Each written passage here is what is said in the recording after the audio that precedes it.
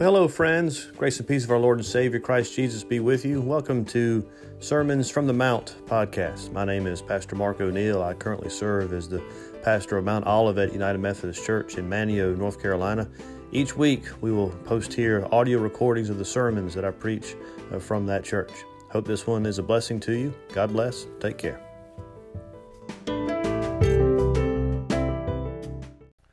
Well, friends, our gospel lesson this morning in the sermon text comes from Luke's gospel. We're in chapter 10. We're going to take a look at verses 38 through 42. Again, Luke chapter 10, verses 38 through 42. It says this: Now as they went on their way, Jesus entered a village. And a woman named Martha welcomed him into her house. And she had a sister called Mary who sat at the Lord's feet and listened to his teaching. But Martha was distracted with much serving. And she went up to him and said, Lord, do you not care that my sister has left me to serve alone? Tell her then to help me. But the Lord answered her, Martha, Martha, you are anxious and troubled about many things, but one thing is necessary. Mary has chosen the good portion, which will not be taken away from her. My friends, this is the word of God for you and I, the children of God. Thanks be to God. Well, friends, one of the beautiful things about our time in seminary at Asbury was the multicultural nature of the students and the families that lived there. Families all lived together in a townhouse community called Callis Village. And in our little cul-de-sac alone, we had families from Brazil, families from India, families from Africa. One of our favorite families that we met while we were there were from Singapore. The husband and the wife were both professors at a seminary there in Singapore, but they had come over to America so that the husband could work on and finish his PhD. The wife's name was Josephine. And if there was ever someone who was a prayer warrior, it was most certainly Josephine. I know that when we first met her and she started coming over to the house, as soon as she would come in and sit down, because I was raised right, I would ask her what? You want something to drink? Because that's what you do, right? Somebody comes into your house for a visit, you offer them something to eat or drink. About the second or third time that Josephine came over, the second, third time of me offering her something to eat or drink, she asked me, she said, why do you Americans always ask whether or not you can get me something to eat or drink when I sit down? I suppose I could have said, well, that's just Southern hospitality, or that's the way I was brought up, or we're just trying to be gracious hosts. But I thought this week about that question of why. You know, Josephine wasn't asking about the task itself. She wasn't asking about the what I do. She wanted to know the motivation behind it, the why I do. Y'all may remember back when VeggieTales was the thing. We watched all these VeggieTale videos, and right before Bob and Larry would say, boy, do we have a show for you, or whatever it was that they used to say.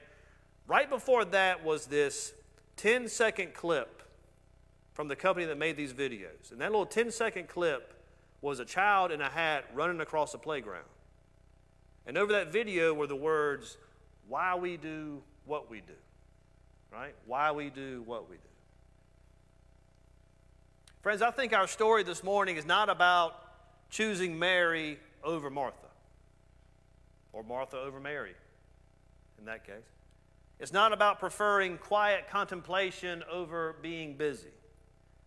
I think it's about a focus on why we do what we do. It's an invitation from Jesus for us to see the one thing necessary and to make that the core of our lives. It's an invitation for us to move away from what some folks may call distracted discipleship. Jesus decides to drop in on Martha and her sister Mary, and Martha's first impulse is to go get something going in the kitchen.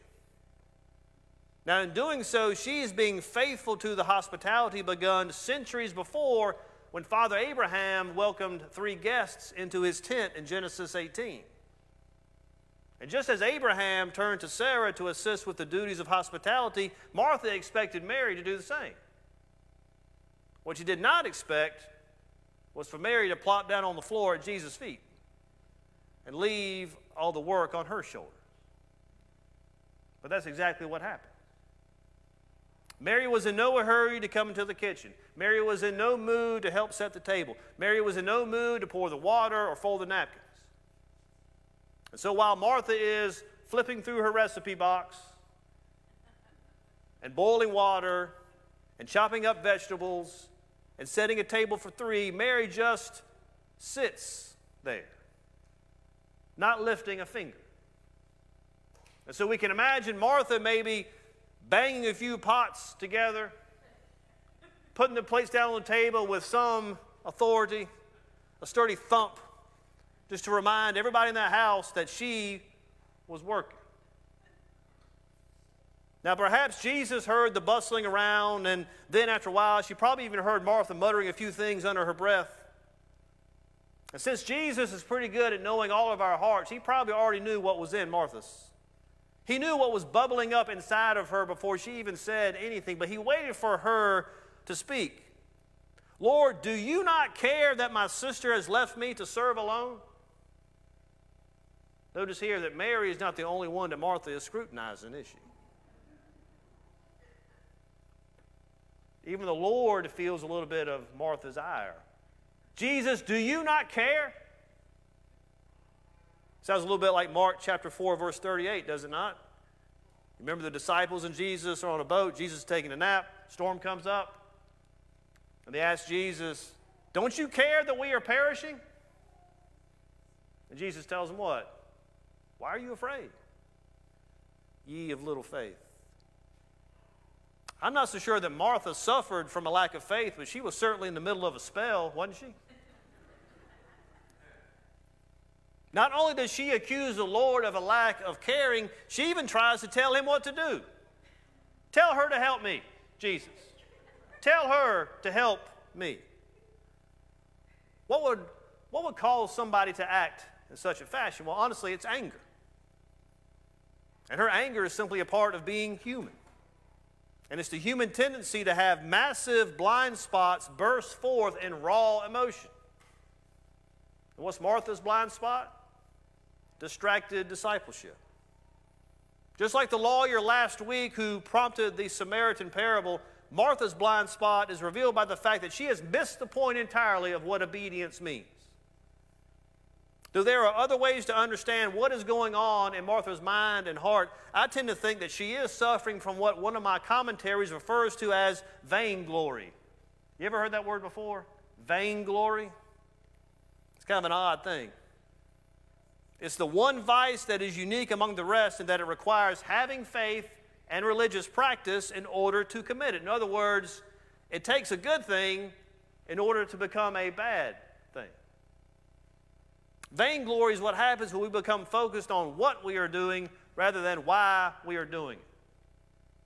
Vainglory is what happens when we value the doing of good Christian duties, when we use the good doing as the measure for ourselves, when we become proud of all of our Christian doing, and then use our service to compare and deem ourselves better than others.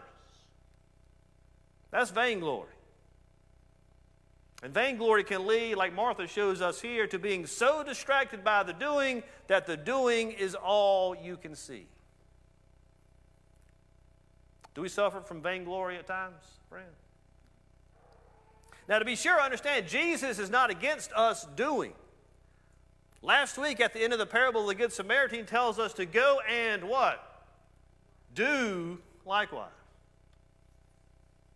His brother James writes in his letter to not just be hearers of the word, but also what? Doers. Martha's problem is not that she is busy.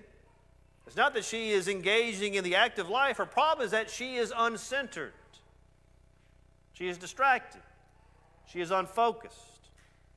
Her mind is divided, drifting from this concern to that, from one anxiety to another. Many things, it seems, preoccupies her, and that's what leads Jesus to say to her, Martha, Martha, you are anxious and troubled about many, many things, but one thing is necessary. Mary has chosen it, and it will not be taken away from her. Now, Martha surely understands that something is going wrong in this situation in her house, but her distractedness has led her to the wrong conclusion. It's got to be somebody else's fault. It's got to be Mary's fault. It might even be Jesus' fault. But instead, she's not looking inward to the true source of the issue. See, what Mary has chosen is not so much a contemplative life. Mary has chosen a focused life, focused on Jesus. She is anchored, it seems, in the one necessary thing. By extension, it would seem to me that if Mary were to get up and start helping with the household tasks, she would not be worried or distracted by any of them because she is focused on the one necessary thing. And on the other hand, were Martha to go sit at Jesus' feet, I think she would still squirm with impatience because she is distracted.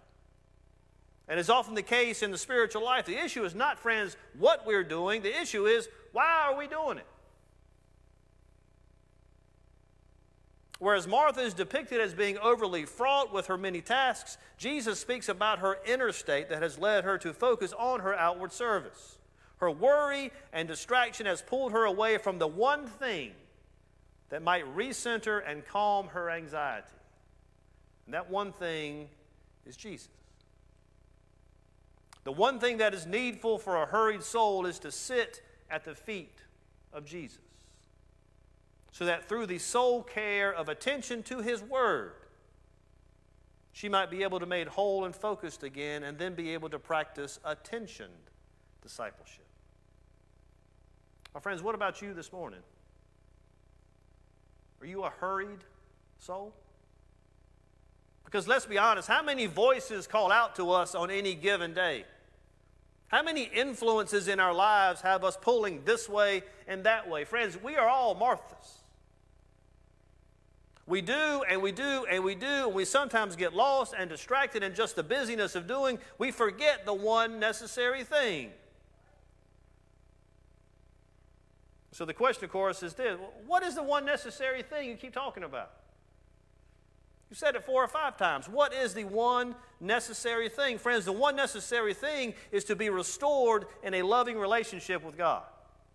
The one necessary thing is to listen to the voice of Jesus as He tells you of His love and tells you exactly who you are. The one necessary thing is sitting still and listening to God. In your walk right now, friends, are you a distracted disciple, or are you a focused follower of Jesus? Or put another way, friends, what is the most important thing in your life right now? If some intelligent being coming from one of those galaxies that NASA showed us the pictures of this past week, if some intelligent being were to come down and observe your life, what conclusions would this intelligent being come to about the most important thing in your life? The most important thing to you for survival, the most important thing to you for happiness. John Wesley wrote a sermon on it. He says, the most important thing in our lives should be to recover our first estate, from which we have fallen. This is the one thing needful, to exchange the image of Satan for the image of God, bondage for freedom, sickness for health. Our one great business is to raise out of our souls the likeness of our destroyer and to be born again, to be formed anew after the likeness of our Creator. It is our one concern to shake off this servile yoke and to regain our native freedom, to throw off every chain, every passion and desire that does not suit an angelical nature. The one work we have to do is to return from the gates of death to perfect soundness, to have our diseases cured, our wounds healed, and our uncleanliness done away. He's talking about salvation. He's talking about our sanctification.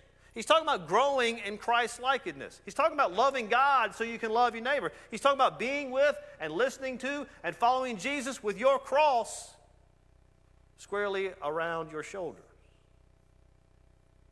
is this the most important thing in your life? What would the people around you say is the most important thing in your life based upon the way that you live? Is your priority seeking to restore and strengthen your relationship with God? Because, friends, this has got to be the anchor. The why we do anything has got to be because our priorities match up to God's priorities. John Wesley believed it was absolutely essential that God's priorities were our priorities. And it wasn't just words he would put into a sermon here and there. As a result of that conviction, that the one thing necessary is to be renewed and remade in the image of God, he used anything he could find to try to help people constantly be reminded of what was most important.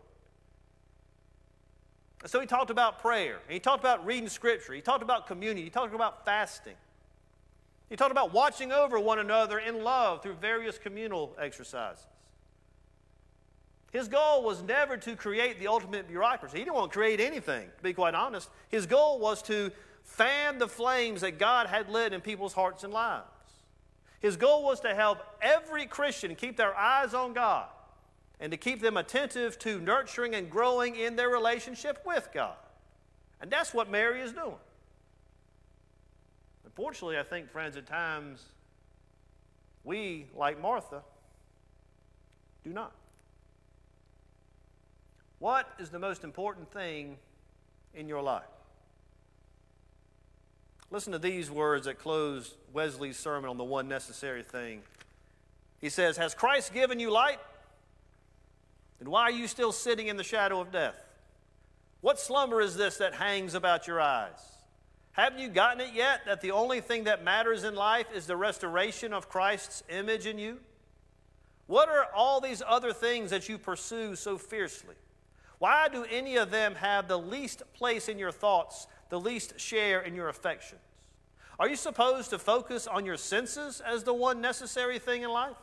Do you need to gratify your imagination with beautiful objects? Our Lord says no. Does he say that the one thing needed is to acquire a fortune or even just to have increase in what you already have? I'm telling you, no. To think so is to be a dreamer. People who are awake and alert don't think this. Is the one thing needed to obtain honor, power, reputation? Is it to gain the fairest fruit on earth, learning, education? No. All of these things might move us towards the one thing needful, but what is essential? The only essential is to escape the trap of the devil, regain an angelic nature, and recover the image of God first placed on us when God created humanity. This is the only reason we are alive. This is the only reason we were put on earth. This is the only reason Christ poured out his blood on the cross. This is why the Holy Spirit watches over us. We need to press towards this high calling and emerge out of our chains, diseases, and death to liberty, health, and life immortal. That's good, ain't it? That, friends, is the one necessary thing. And it's offered to us by the one necessary Savior. What's the most important thing in your life? Why do you do what you do? In the name of the Father, Son, and Holy Spirit. Amen.